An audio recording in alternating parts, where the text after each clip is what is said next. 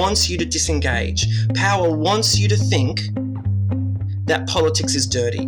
They want you to think that it's all down there in Canberra or Washington or Wellington or London. It's all those politicians with bribery and blackmail. I don't want to get my hands dirty.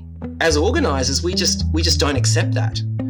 We don't accept that, and we are about getting people back into the fray, because we have this. There is a saying that I keep next to my desk, which is, if you're not at the table, you're on the menu.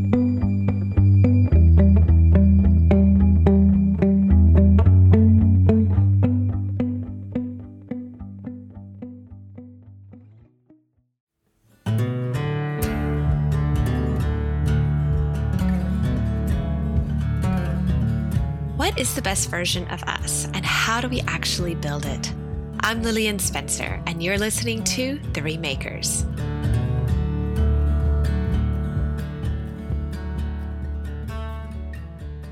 Hey everybody, welcome to the show. I'm so thrilled that you are here today for part 2 on our series on democracy and the new movie Big Deal.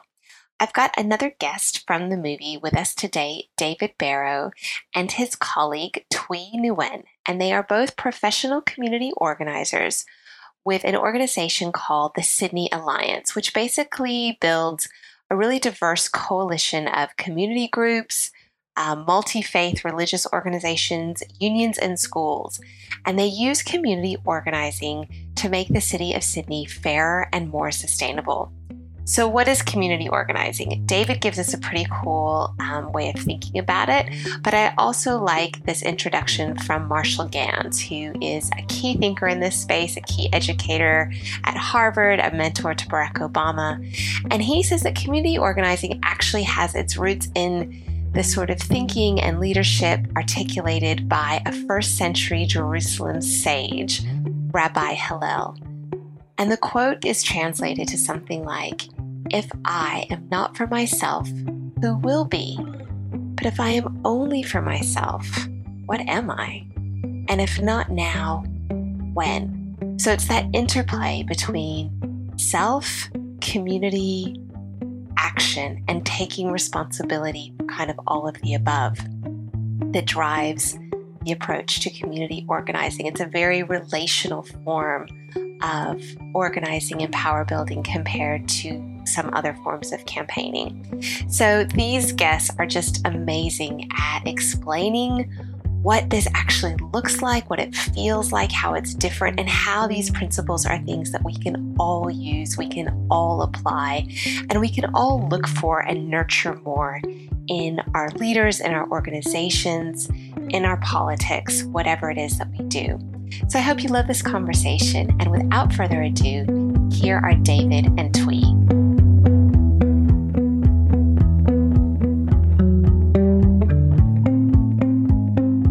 So welcome to the show, David and Thuy. It is such a pleasure to have you here. And I've given our audience a little bit of a backgrounder on you guys and the organization that you work with. But I was hoping that we could just start by giving you guys both a chance to just introduce yourselves for us a little bit. Just tell us a little bit about who you are, maybe where you grew up, or some of the forces that might have shaped you, and kind of how you came to find yourself doing this work that I think many of us don't even know really exists as a real career. Like, you can go out there and be something called a community organizer. David, would you mind if we start with you? Can you tell us a little bit more about yourself? Yeah, greetings, kia ora. My name's David. I'm the lead organizer of the Sydney Alliance, and I have been organising for 11 years with Sydney Alliance and 7 years in the student movement before that. I grew up on the Central Coast in amongst the mangroves and the Broadwater, the beach and the bush. It's a beautiful place to grow up.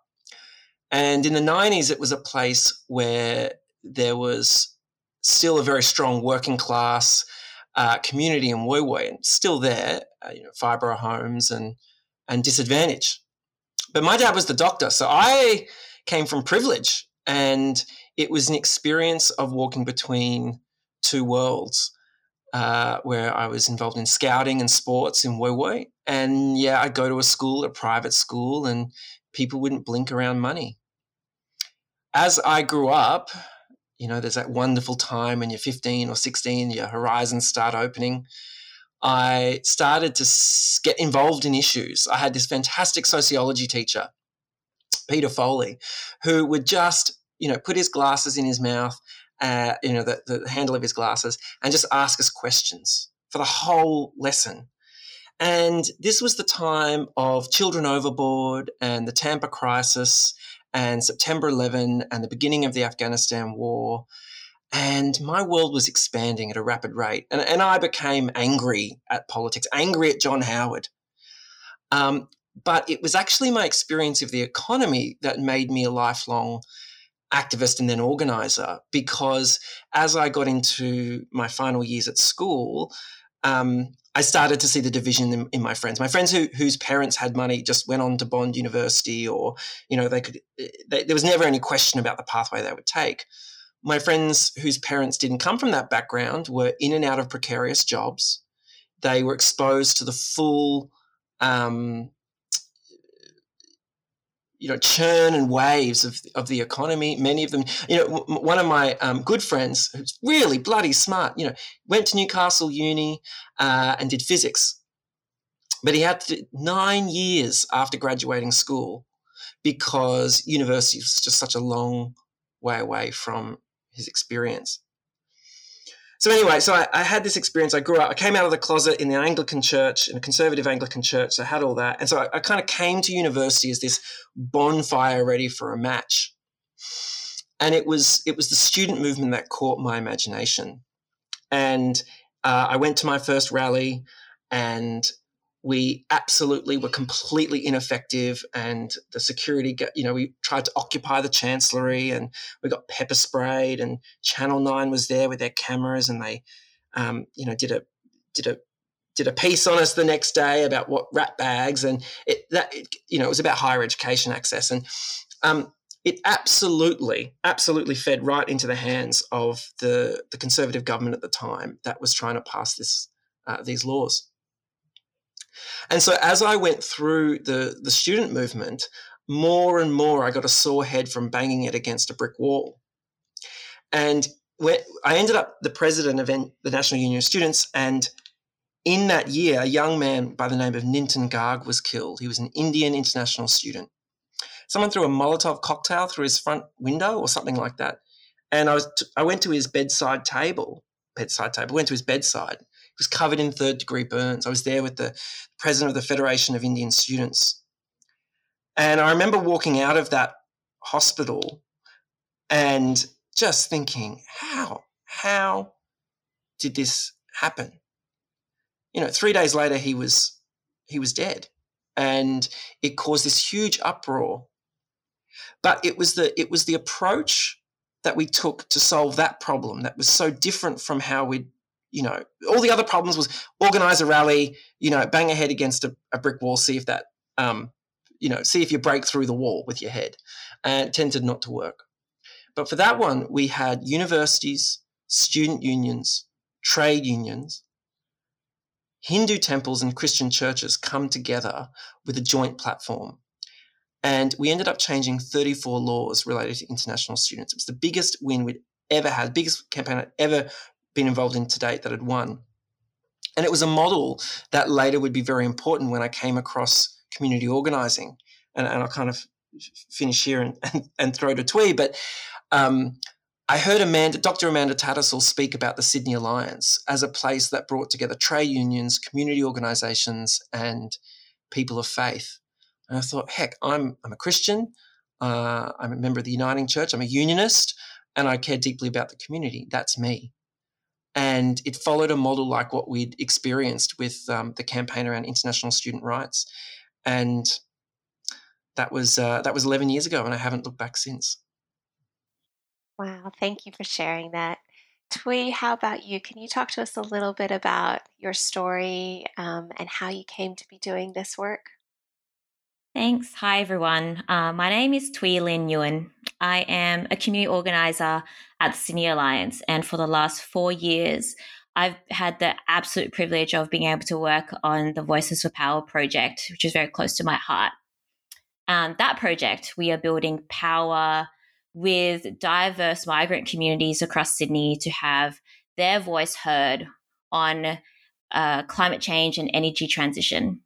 And that's, for me, is so important to me because growing up, I didn't have that example of our communities having a space to really advocate for themselves. I am a daughter of Vietnamese refugees who were resettled in Marrickville. And I was told by my parents that if I just studied really hard and got into a good university, became a lawyer or a doctor, all those migrant upbringing cliches, I would be okay. I would be successful and I would be safe here in Australia. But when I was 12, I just got into a selective school that I studied really hard to get into. I was coming on the bus on the way home. And on that bus, some people in my neighborhood in Marrickville started saying things like, Asians never give up their seat on the bus. And they kept saying that. And I became very aware that they were talking about me and people who look like me. And at that moment, I realized that no matter how hard I tried to play by the rules, be really smart, talk with an Australian accent, there'll be always someone who looks at me and people like me and say, I don't belong. And so when I learned about climate change in year 12, how our neighbours, Pacific Island nations who are our neighbours, are losing their homes, I know what that's like because my parents talked to me about displacement, right? We came here because we had to leave our country. I knew what that's like, and I didn't want that to happen again. And it was unfair and unjust that people who have less power and less means to deal with climate change are going to bear the brunt of it. And so that's why I joined the fight. I became a climate activist when I was 18. And that drives me ever since. And that's what drives me in my work in organizing. Yeah, I tried to make social change in other ways. I tried being a lawyer. I tried working at the UN. I tried policy. But for me, it comes back down to the people and my community that I believe needs to have their voice heard and to have the platform to speak for themselves and what world they want to see for themselves and their people. So that's what organizing is for me, and that's what drives me to do what I do. So that's both just incredibly powerful stories that you two have opened up with, and thank you so much. And I think community organizing as a thing, most of us have probably never even heard of until Barack Obama ran for president, and then suddenly he was talking about his background as a community organizer.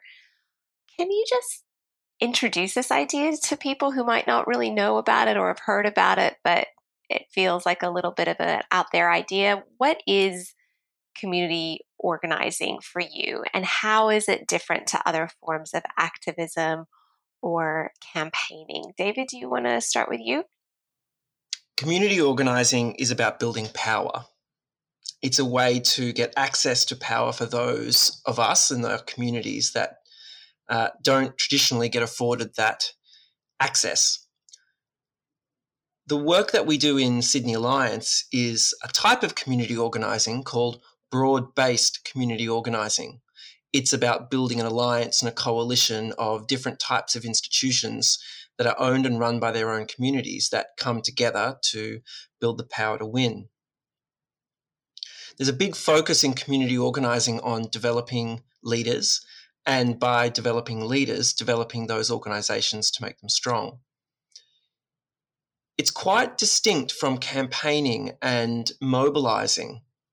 One of the key tenets is understanding the difference between subject to object and subject to subject.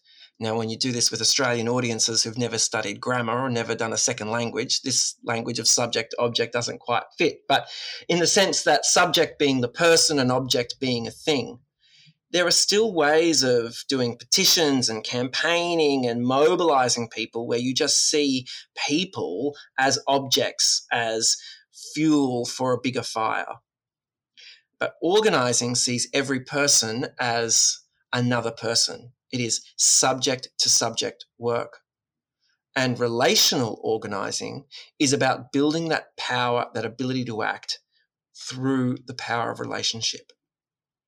Now, sometimes when I'm doing these trainings with, let's say, stereotypically, hardline union folks or, core activist people who are like, that sounds like kumbaya, that sounds like hippie stuff, and you just have to remind people that the rich and the powerful organize relationally. They do it at yacht clubs. They do it on the side of rugby games. They do it at private school events. They do it in cigar clubs. They do it at corporate conferences. And our communities that are meant to be relational, that are meant to be built and alive and breathing with humanity, actually end up quite siloed and quite separate from each other. And so the process of broad-based organising is getting people back into relationship with each other. And from that relationship, working out, what do we agree on? What can we work on? All right, let's go. And let's move the decision maker and get them to deliver what we need for our communities. I love that so much. And you're so right. Like, why do we see relationships as soft and optional and fluffy and unstrategic? And we're so willing in many campaigning contexts to treat people like a walking ATM or some other kind of resource to exploit. What can I get this person to do? Thuy, can you talk to us a little bit about organizing across diversity in kind of the different contexts that you've done it in? Because I'd imagine there'd be some really big cultural, if we're humans relating as other humans, and not just kind of command and control style telling people what we want them to do, then I imagine there's a lot of listening and trying to kind of meet people where they're at. Can you talk to us about how you approach organizing across really diverse communities of, especially, migrants, with a campaign that you mentioned right at the top, the Voices for Power campaign, but maybe other groups as well? Yeah, thanks, Lillian. Yes, so community organizing, we do that, or relational organizing, it goes through a cycle for us. So maybe I can talk through the cycle and how that has applied in our work in Voices for Power. So the organizing cycle starts off with listening and relationship building. So we listen to the communities, we have relational meetings. These are one-on-one conversations with leaders to understand what their interests are and what makes them tick and what values that they hold and what do they want to work on. What is our common interests to work on the common good together? From there, we go to a period of research action. We've listened to all the pressures and the issues our communities are facing. And so we research what are some solutions to these problems. And we discern together what is it that we want to work on achieving together, what actual concrete solutions we want to reach together and win together. Then we take action. This is the campaigning moment, I suppose. We take action, go to the decision maker and say, will you commit to implementing this solution for us, with us, actually? And then we go to a period of evaluation. And this cycle is, ongoing and iterative, right? And so I think why this model has worked so well and why it is addressing a fundamental gap I see, is that it starts with listening. It starts with where people are at, as you said. When I was a part of the climate movement, when I was 18, I was one of the only people that was a person of color. We started talking about we needed to engage communities in Western Sydney because we couldn't win this fight without them. And we tried doing that. We tried doing that by going out to Western Sydney University in Parramatta, getting people to sign petitions to support a solar thermal farm in Port Augusta. And we tried to have conversations with them to join our campaign. But people said, we're not interested in that. And I've started to hear sort of stereotypical sort of rumblings by people being like, these people just don't care, or like they have other priorities that they care about more. With all those things that didn't quite ring true for me, right? Because I know my parents. My mum is one of the most frugal people, and one of the most conscious about consumption that we know, right? Reuses every single plastic bag we have in the house. It almost never goes out the takeaway because you didn't want to use all that plastic. And I know I've talked to so many community leaders who grow their own vegetables, they have these most beautiful gardens, right? And how they talk about the land they're from. And they talk about how this amazing connection to the homeland that they're from. So I didn't think that these grumblings about how these communities don't care about climate change didn't seem true for me. It's just that we weren't speaking to our communities, to the people from where they're at. And so that's why Voices Power came about. It was addressing this fundamental gap that we weren't engaging migrant communities where they're at and really listening to their stories and their voices about what they care about. And so we started off by having relational meetings. I went from church to church speaking to Vietnamese priests in Cabramatta. I might have been rebuffed then because they said, we don't care about that stuff at the moment. But I didn't think that was true. I think that our communities are being confronted with so many pressures right now. And maybe at that point, they weren't ready to talk about this particular pressure. But, I started talking to, Azra, she's a leader in the Pakistani community, and she's been in the Alliance for a really long time, told a story about how, her and her women worked on this permaculture project at the Sydney Community Forum, and that they're engaged in this, and that they want to protect the planet and they want to collect the climate. I talked to a sheikh, Sheikh Adid at the Muhajirin Association in Blacktown, and he said that his community is being chased by debt collectors from energy companies because they can't afford to pay their bill. And we said, what, that is an issue that is unfair right now. We're going to fight. We're going to sit here and fight against that with you. We're going to find a campaign, find solutions so our communities don't have to suffer the unaffordable energy prices. And, eventually all these issues are all related, right? It's about treating people as, passive consumers and not empowered citizens who can have a voice about the energy systems that they want in the world. Because if you gave people the choice, do you want an energy system that, cooks our planet? People will say no, right? But we're not engaging people on that level or listening to them or having a longer conversation with them. We can't just keep sticking petitions in people's faces. We have to really listen and talk with them and co-design solutions together that addresses the issues that they feel really urgently about. This is so good. This is the conversation you want every person to hear. I'm hearing you talk about listening and that very first step, which is so often just flown over. Or if we do listen, we listen for a very specific purpose. Like, I'm going to convene a focus group to figure out how to manipulate you into caring, or to figure out what message is most going to sell with you, rather than I'm actually going to treat you as a human being and try to find out where you are and why. I'm also hearing, this idea of something that takes time, that relational organizing by definition is not the quick overnight success campaign. It is slow work, and it is deep work. And it is, as you say, mirroring what actually happens in the circles of power. So I want to take this conversation to kind of this bigger picture question of our democracy writ large. And, David, you feature very awesomely in the film Big Deal, talking about democracy and how we engage and why we need to engage that way. From where you sit, what is right with Australian democracy right now?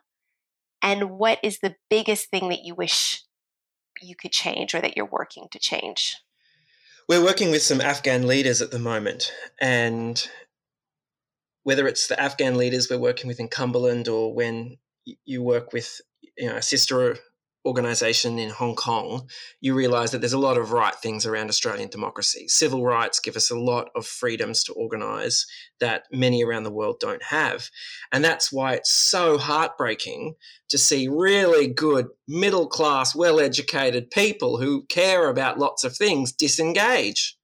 I'm like, hello, you have got an opportunity to use your power, but instead it's easier to get upset on Twitter or watch Q&A, get overwhelmed. Q&A, by the way, is this show, for those who don't know, that where they put people on, pit them against each other, polarize the kind of audience against each other, right? So we're in this system where people kind of give up, and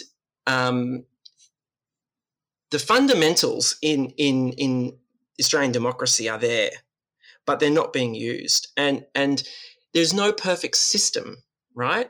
The system has to always be kept in check by community power. It always has to be under pressure by the people to keep politicians in line. That's the nature of power, whether they're from your party or not.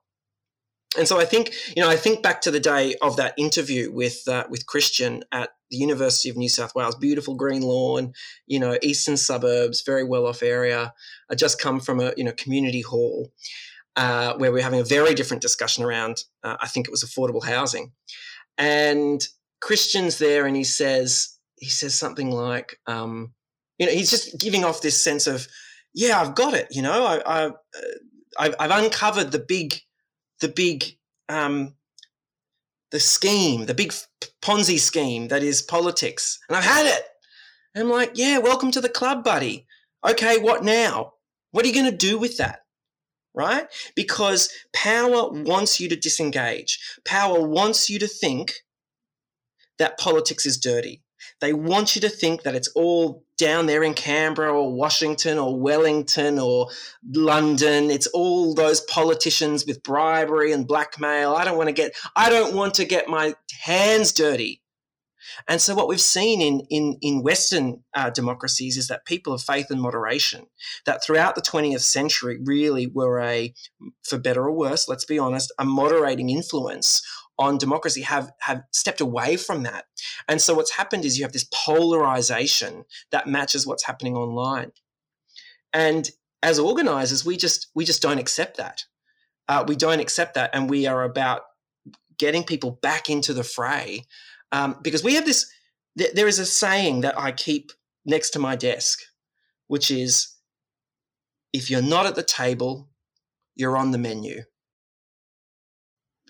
And it means that people are going to be making decisions about your life. Do you want to be part of those decisions? Do you want to be part of those discussions? If the answer is yes, then you've got to get organised. So what do you say to somebody then? Twee, what do you say, first of all, to the maybe fellow migrant that you are speaking to who goes, oh, but no, it's not my place. Who am I to actually have a seat at this table? Because I feel like there is a real, particularly to migrants, not exclusively, there is a real message that's like, no, you come to a new country and you just shut up and keep your head down and work real hard. And I can imagine that it's really hard to flip that script. What do you say to somebody who just doesn't see themselves as having a place at the table? I think that's such a good question. It's such a good question. And do you know what I say? I say, if you're not at the table, who will make the decisions for you, right? Like exactly the quote that David said, if you're not at the table, we're on the menu. And if not you, who? And I think it's not just like, if not you, who, it's also, we can do it together. It doesn't just have to be you. It doesn't just have to be me. If we do it together in community, and our communities have gone through a lot and we have survived, right?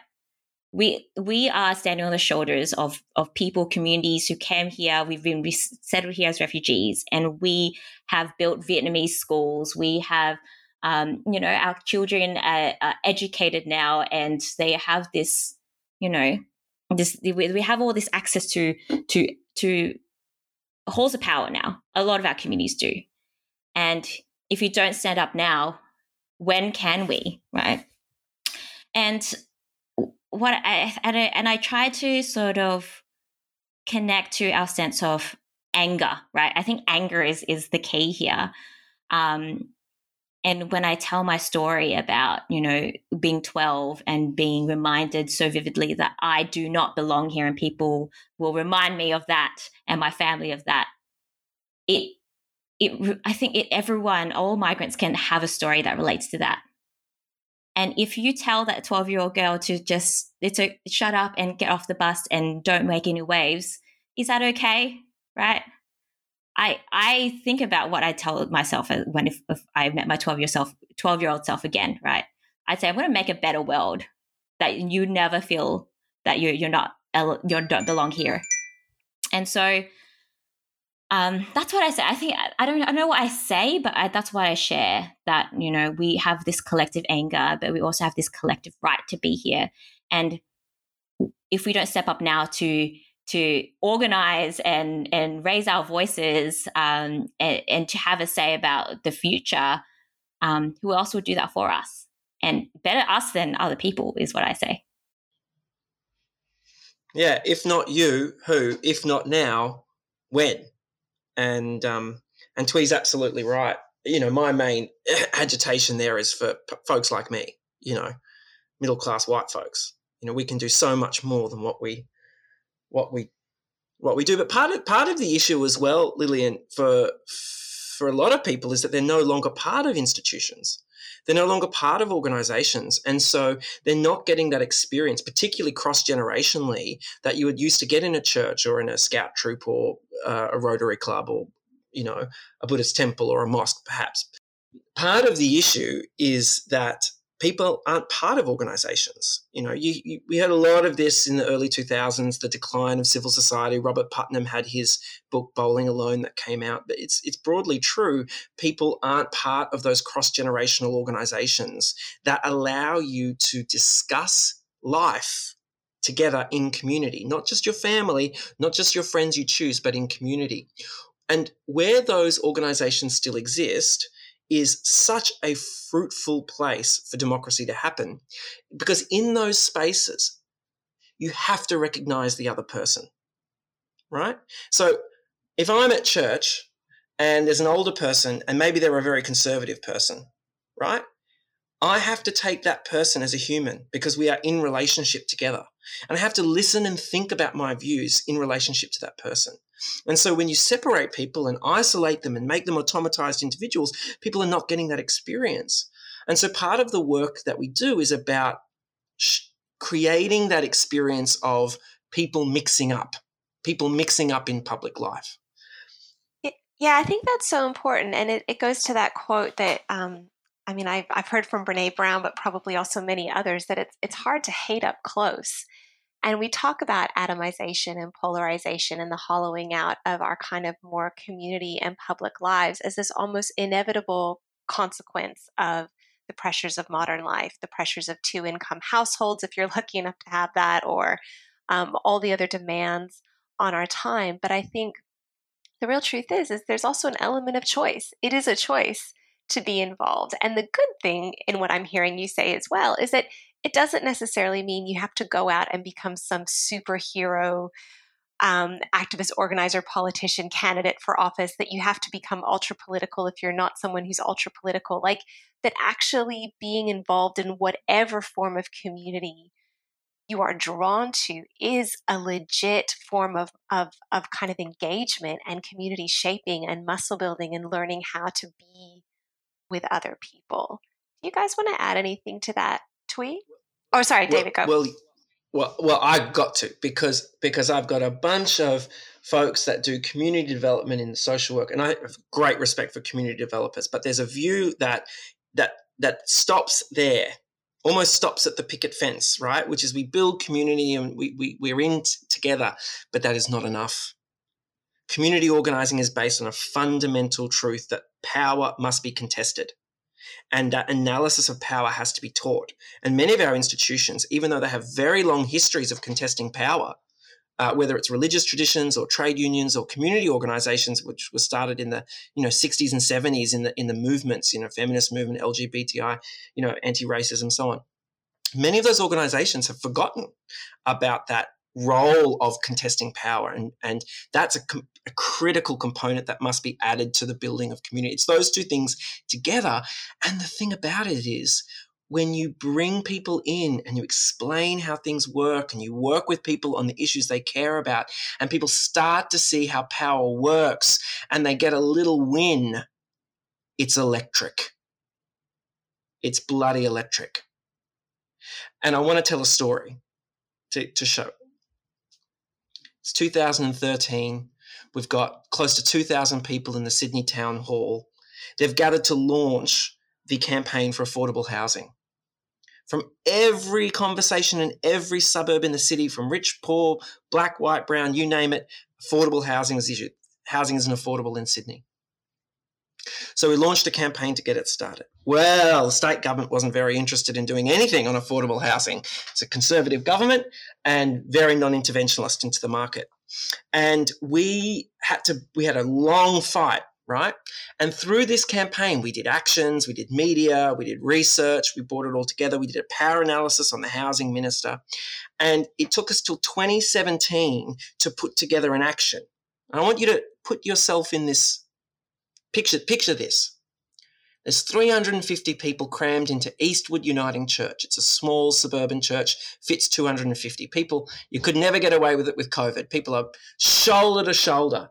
They come from every background of Sydney. They've all got their organisational shirts. We've got reverends in collars. We've got sheikhs in their gear. We've got people in their bright magenta shirts from the community organisations.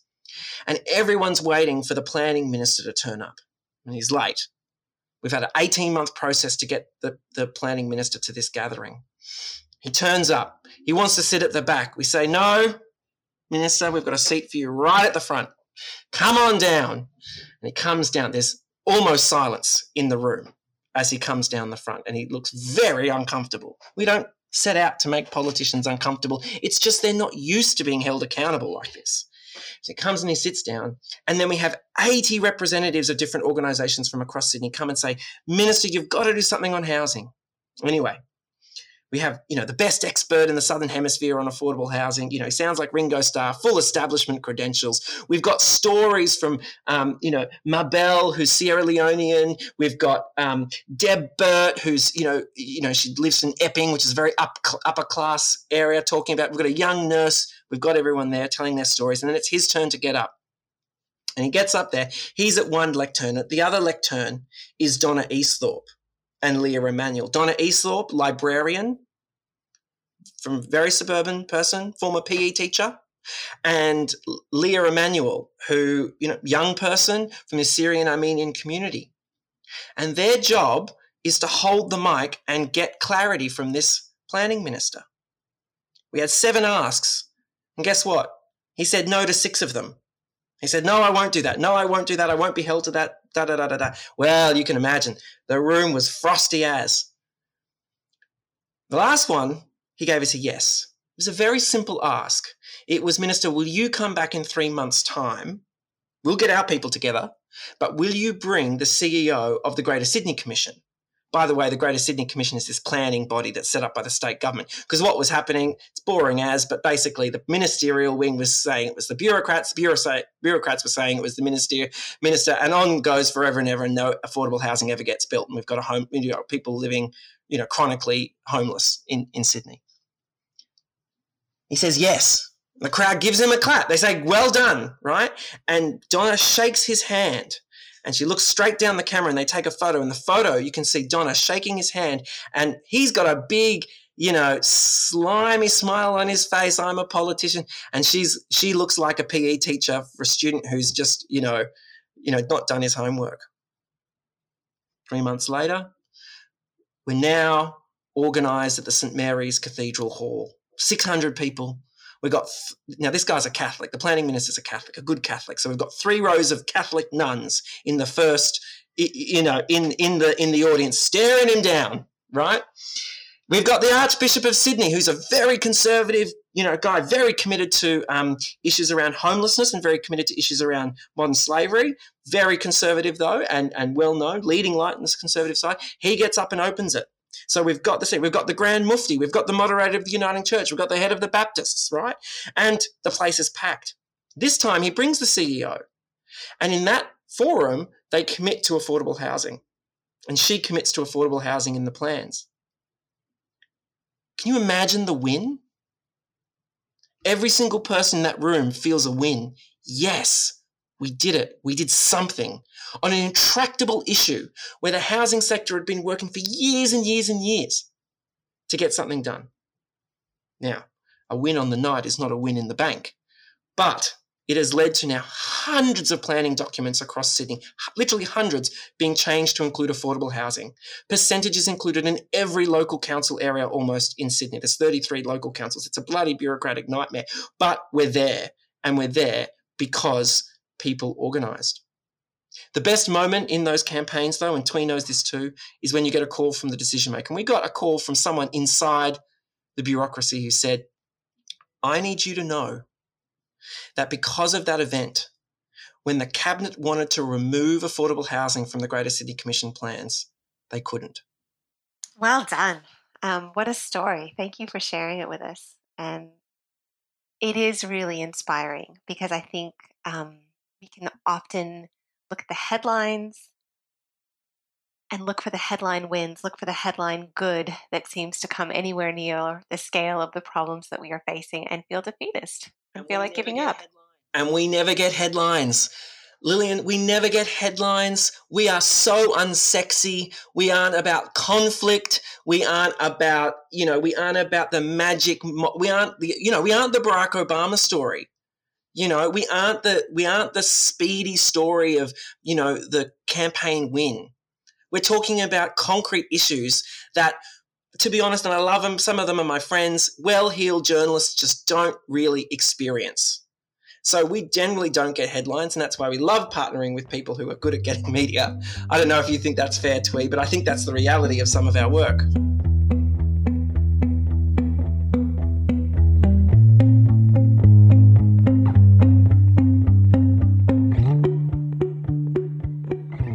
Hope you're enjoying this conversation. If you haven't seen the movie Big Deal yet and you want to check it out, go to the website makeititabigdeal.org. We have no official connection to this film. We're just really excited about it and helping to spread the word. So you can watch a preview. If you are not in lockdown in Australia, it's out in cinemas now. If you are in lockdown, you can either find or host a community screening online, and hopefully it'll be distributed internationally pretty soon as well. Also, just a plug to follow the podcast and spread the word if you're enjoying it. It really does help to get this conversation out there. Thanks, everybody. Back to the show.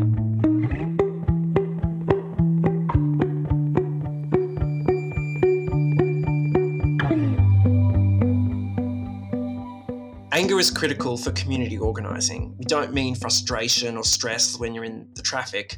It's about identifying that cold anger that burns within you, that righteous anger. And we help people put that anger to work. We know that anger comes from grief, from angst. That's where anger comes from, angst. The German angst meaning, grief. It comes from love withdrawn or love denied.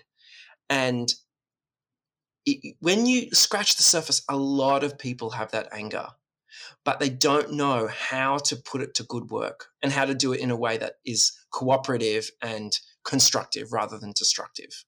And that's probably the thing that keeps me in community organising. I got a lot of generous anger about what's going on in the world, and getting up every day to do this job and working with other leaders that have got the same helps me to process that. And what a healthy use for it as compared to, say, finding an online forum where you can vent that anger and have it built up in a way that just builds more hatred for the people that you think are responsible. And anger has to be, it's not just anger, it's also giving people hope and moving people to action, right? It has to have an outlet somewhere. And if you're moving to action in community for our common values, for our common earth that we're living on, that's good, right? That's a good outlet. Not there's no value to that, but like that is an outlet where we can actually make some change for the better.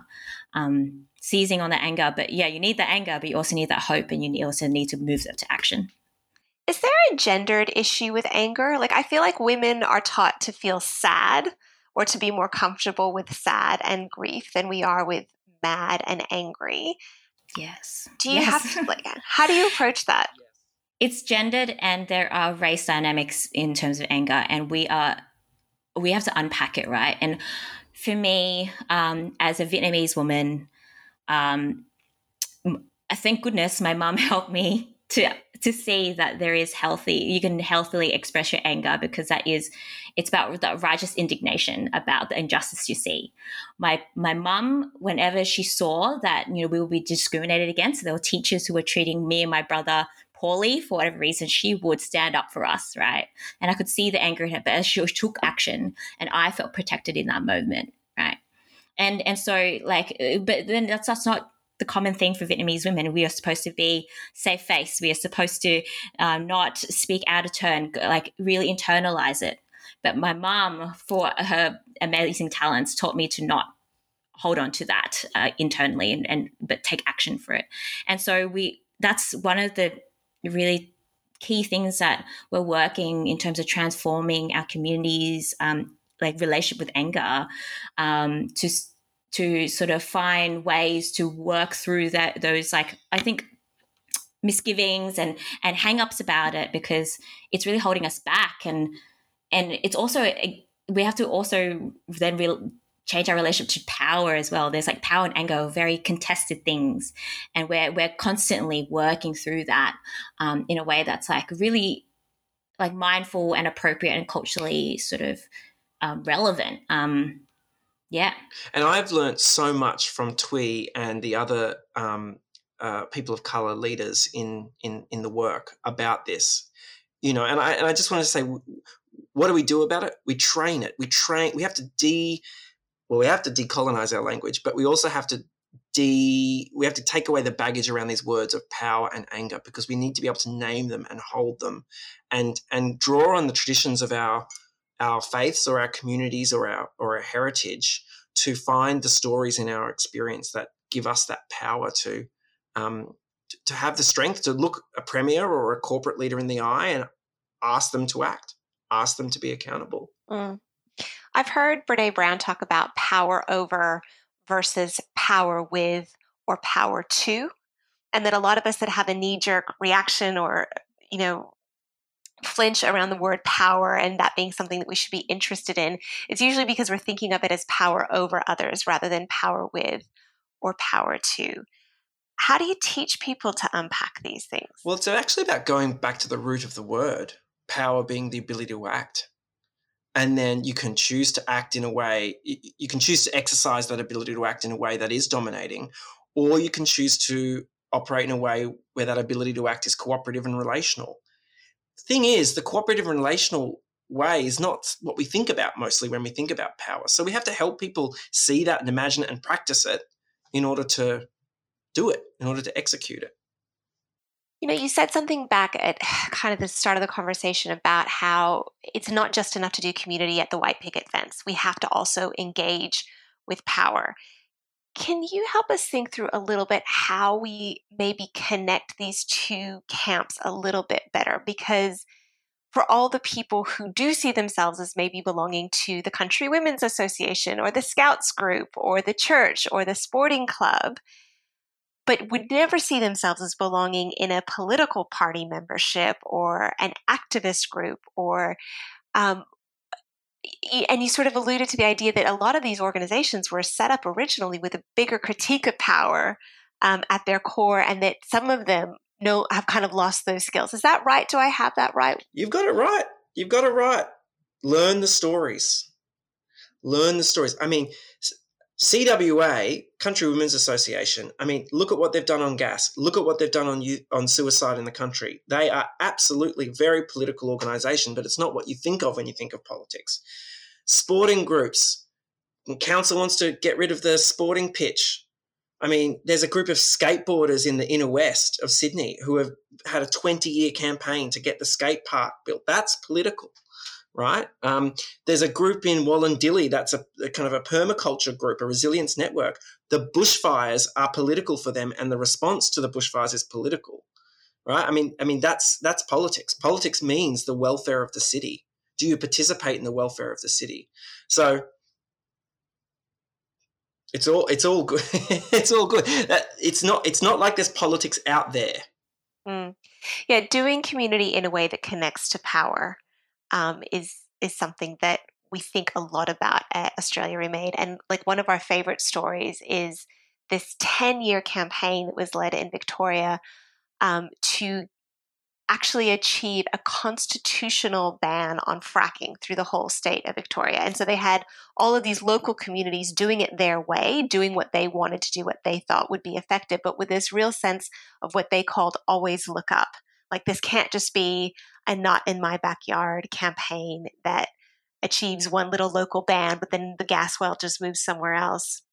And always look up was also about like, how do we connect up what we are doing to the bigger picture of power, which is a hard thing to fit on a campaign placard. It's a hard thing to sloganize. Yeah, and it's really hard right now in Zoom. We're literally all in our boxes. But I guess when you've got the relationship, when you've got the relationship between the communities, you can do amazing things. All right, so I think in addition to just kind of maybe feeling overwhelmed by a sense of lack of time or agency or opportunity to sort of become the kind of people that could go off and organize for change. I think among some of us, there's also this fear that we see the polarization in society, we see the division, we see the anti-lockdown protests or the anti-vaccination protests a lot at the moment on television, and we think, I don't want to add more of that into the world. I would rather be a, quote, quiet Australian than a jerk. How do you help people overcome that fear and how do you help them to see themselves as playing part of a positive role, not just for whatever they happen to care about, but for like the greater good for society? Well, the first step is that we don't want to turn people into jerks. That's not what we want to do. So starting with relationships is really important. That's number one. If you can go on a long drive and talk about what motivates you with someone in your family, then you can be an organizer. If you can put on a dinner party or a bingo night at your church or a potluck at your school, you can be an organizer. It is simply about learning about how the big decisions that happen in our politics affect our day-to-day lives and connecting that with our capacity to organize people together. See, it's the organizing where you have to see other people as humans that makes it quite different to mobilizing. It's not just about getting a mob. It's not just about getting a rent-a-crowd. It's about getting that diversity of people together and listening deeply and recognizing that you don't have all the truth. Neither do they. And that you're going to find something together that you can work on that's constructive. I should say this doesn't work for every issue, and we don't expect it to. Organising is not made for every issue. But it is often made for those issues that get left behind in the polarised politics of today. I think about Janice Stokes, who gave up her corporate career to go and work for St Vincent de Paul's. I think about Donna, who I shared before, a librarian. I think about Reverend Alamoni, who is a Tongan minister and a good friend of mine who I've learned so much from him, a Uniting Church minister who cares deeply about his Tongan community, but also checks in on us organisers to make sure we're going okay. I think about so many everyday people who found their voice through this approach. So, Tui, how do we come together across differences? Yes, you're saying you need to start with the person and with the relationship. But if you find yourself sitting opposite somebody who you fundamentally probably disagree with them on any number of things, what do you do? Where do you start? I think that's a really good question. And as a person, as a person, a climate activist who got their political education in the climate movement, and as a millennial, I hold a lot of I guess my views are a lot more progressive, right? Very, very, very progressive.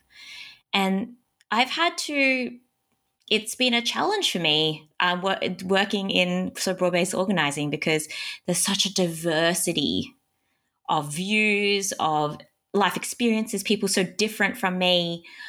And it has been a culture shock, but also a joy, because even though I learned this really early in my internship, actually, in an internship group. I said something that was in fundamental, it was against another person's sort of views. Fundamentally, it was something that we would never agree with, but we were able to reconcile, because both of us are young women of color who care about our communities, who care about our families, and we were going to protect them no matter what. We're going to organize to protect them no matter what. And I have deep respect for this person, even though we may not agree, we may not be on the same side to certain issues, but we are on the same side to other very important issues to us. And we found common ground to continue working together. And I have a deep respect for this person, because she's such a strong young woman doing amazing work in the church. And, that's okay, because I sat down and listened to this person as a person, not as the views that they hold. And I kind of wish that people had more conversations, right? Just had a coffee, someone who's different from them. And that's why I'm not on Twitter much, and I'm not on Facebook much. I've had to turn off, because I don't believe that you can have the nuance or capture the nuance of this person through 100 characters on social media. And so that's what I've been trying to do a lot more, is to sit down with people who I think are very different from me, have very different life experiences from me, because I think I can learn a lot from them, and they can learn a lot from me as well. We are not just at the issues that we care about, but we are also people in our values and our families and our communities, and that is beautiful. And I want people to be more curious about that than just what I say on my Twitter handle, I guess. That's it. And look, and it starts with stories. It's about sharing stories about ourselves, and I'm thinking about a story of my granddad. I opened this by saying kia ora. My granddad was Maori, even though I'm white as a sheet. One of the things he said, I recorded his stories. He was a builder from a working class rural area in New Zealand. And I recorded his stories before he passed away. And one of the things he said, I said, if you could summarize your philosophy, Granddad, what would it be? He said, treat people bloody right. Treat them as people. And that's kind of what I say to people. I'm a gay man, and every day I work with Muslims and conservative Baptists and Orthodox Jews and, extremely conservative Catholic folks. How do I do that? Because we're not defined by our differences when we work together in the organising approach. Likewise, I say to the Christians, and there might be, Christians, how do you as a Christian work, again, with the Muslims and the Jews and the Buddhists, but with those secular unionists, right? And how do you get up there and say that you're a follower of Jesus of Nazareth in front of all of those people? It's because we've built the trust that people know where I'm coming from. They know where Twee's coming from. They know where each other are coming from, because we take the time to share the stories. And that's why it's slow, because we take the time to invest in each other. Some groups are set up to go fast. We're set up to go far. So just to bring it home, in the journeys that you've been on, in all that you've seen, in being involved in so many campaigns, as well as the odd, the film like Big Deal that's looking at our democracy, are you more hopeful now than when you started? And what do you want people to take with them in their belief about democracy and what is possible? I can rephrase that, because that's actually very clumsy. Basically asking, are you an optimist or a pessimist? Are we all doomed, or are things getting better? Because I think that there are a lot of people who just feel like the world is completely falling apart right now. Okay, well, I've got two different answers to that. So, I don't know. I'm going to be as short as I can. If you're like me and you're a pessimist and the world is doomed, ask yourself, so what? What then? Are you really just going to let it burn? Okay, sure, it might be going to hell in a handbasket, but what's your role in that? I have no time for false hope.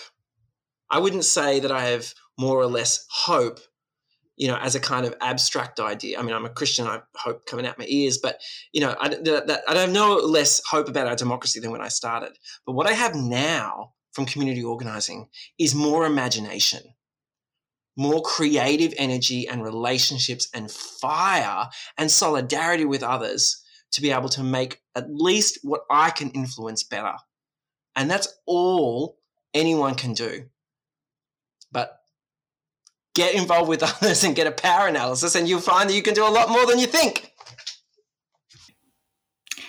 I think for me, I'm fundamentally hopeful, right?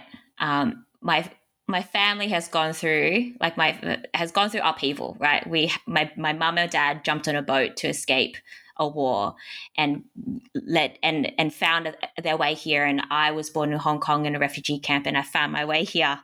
And so I'm hopeful, right? Because I am very lucky. I'm very grateful for being able to be here. I have a lot of privileges, but also know that there's a lot of injustice out there. So our work is not done.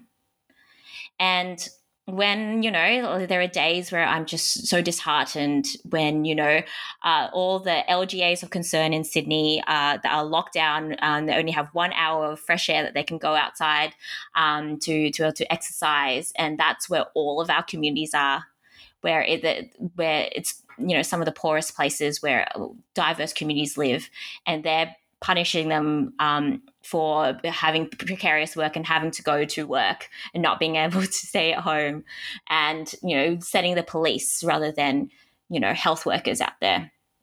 I connect to my community leaders that I've come to know through my work, right? And they're out there, talking to communities about the health orders, and talking to them about what the vaccine really is about. And they're talking to them in language, in community. They're opening up their mosques. They're opening up the churches and the Sikh temples for vaccinations. And I am so in awe of the capacity for our communities to be resilient in this situation. So if I can see that, the capacity for people to do this and respond in such a crisis, I can also imagine what else we can do if we all work together, right? That the future crises they're not going to treat our communities like this anymore. We are going to be in the driver's seat, determining how we're going to manage future crises. And I am resolute about that. I want to do mine again after that. I can't do my depressing one after hearing that. This is no critique of you, David, personally at all, but it did that dichotomy to give me. Cynicism is a privilege. Like, I had never thought of it so starkly before, that the cynics that I know get to be cynical because of all of the privilege that they have in their lives.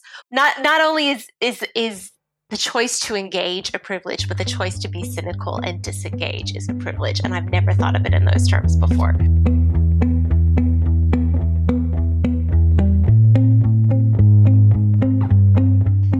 So if people are listening to this and going, oh my goodness, where do I start? Where do I learn more? Where do I learn how to do this?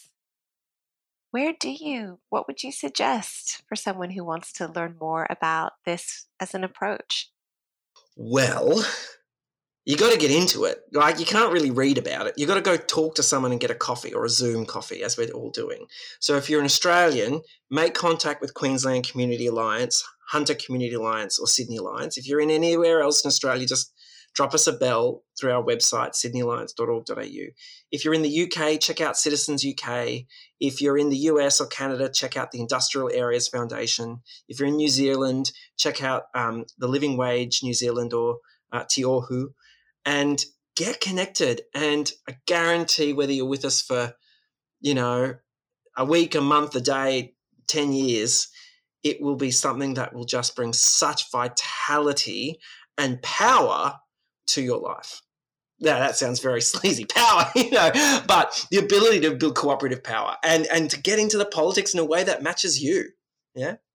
I love it. Thuy, anything to add? Nothing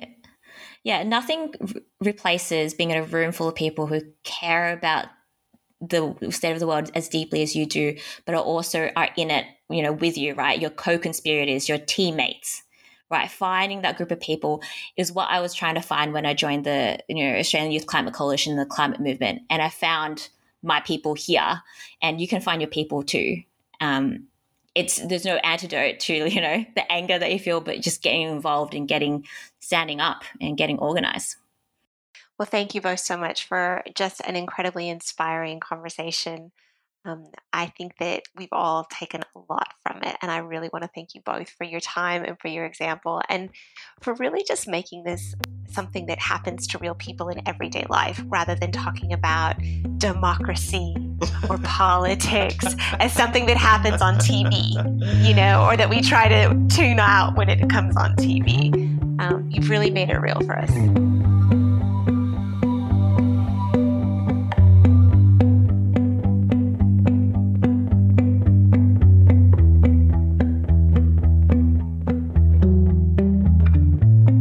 So here are some of my notes from that conversation. Number 1, there are still lots of ways of working that treat people as objects, as fuel for a bigger fire. Imagine if we treated every person as another person. Number 2, power and wealth organize relationally, so why are the rest of us still being so transactional and siloed? Number 3, step 1 is listening. We can't just keep sticking petitions in people's faces without really listening, talking to them, and co-designing solutions together. Number 4, it is a privilege to engage and to use our power, but it is also a privilege not to engage and to be cynical. Number 5, there is no perfect system. The system always has to be kept in check by community power. Number 6, what would you say if you met your 12-year-old self? Would you tell them we're going to build a better world? Number 7, we could do a lot worse than to just re-engage in those cross-generational groups where we learn to come together and work towards something together, people who are different, especially if we learn how to not only build community, but understand and contest power. Number 8, the good work of, say, laying the foundation for more affordable housing often really isn't the sexy stuff that makes headlines. Number 9, getting comfortable with our righteous, generous anger and learning how to channel that in productive and cooperative ways is one of the best things that we can do as we live in the tension between the world as it is and the world as it should be. And finally, number 10, as a wise man summed up his philosophy on life, treat people bloody right, treat them as people. That's our show for today, everyone. All the things that we talked about are there in the show notes. I hope you really enjoyed it. Please share if you did, and we'll see you next time on The Remakers.